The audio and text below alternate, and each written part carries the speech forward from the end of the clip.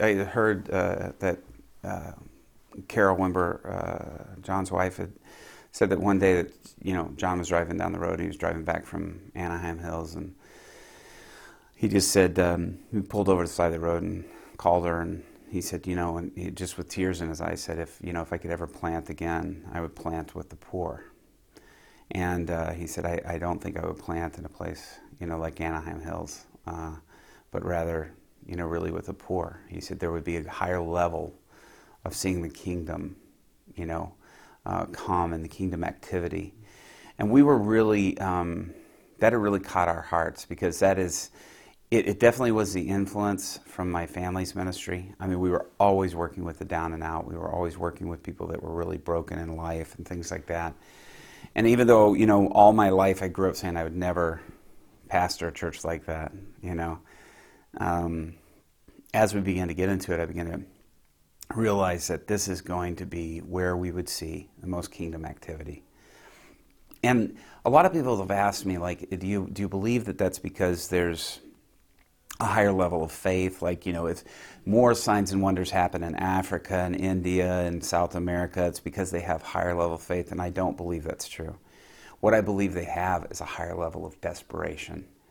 Desperation gets the attention of kingdom activity. God just it responds to the desperate. And so I think that in those times with the poor, there's just a higher level of desperation. And so it's not an option. It's not one of many options, healing or deliverance. It's the only option.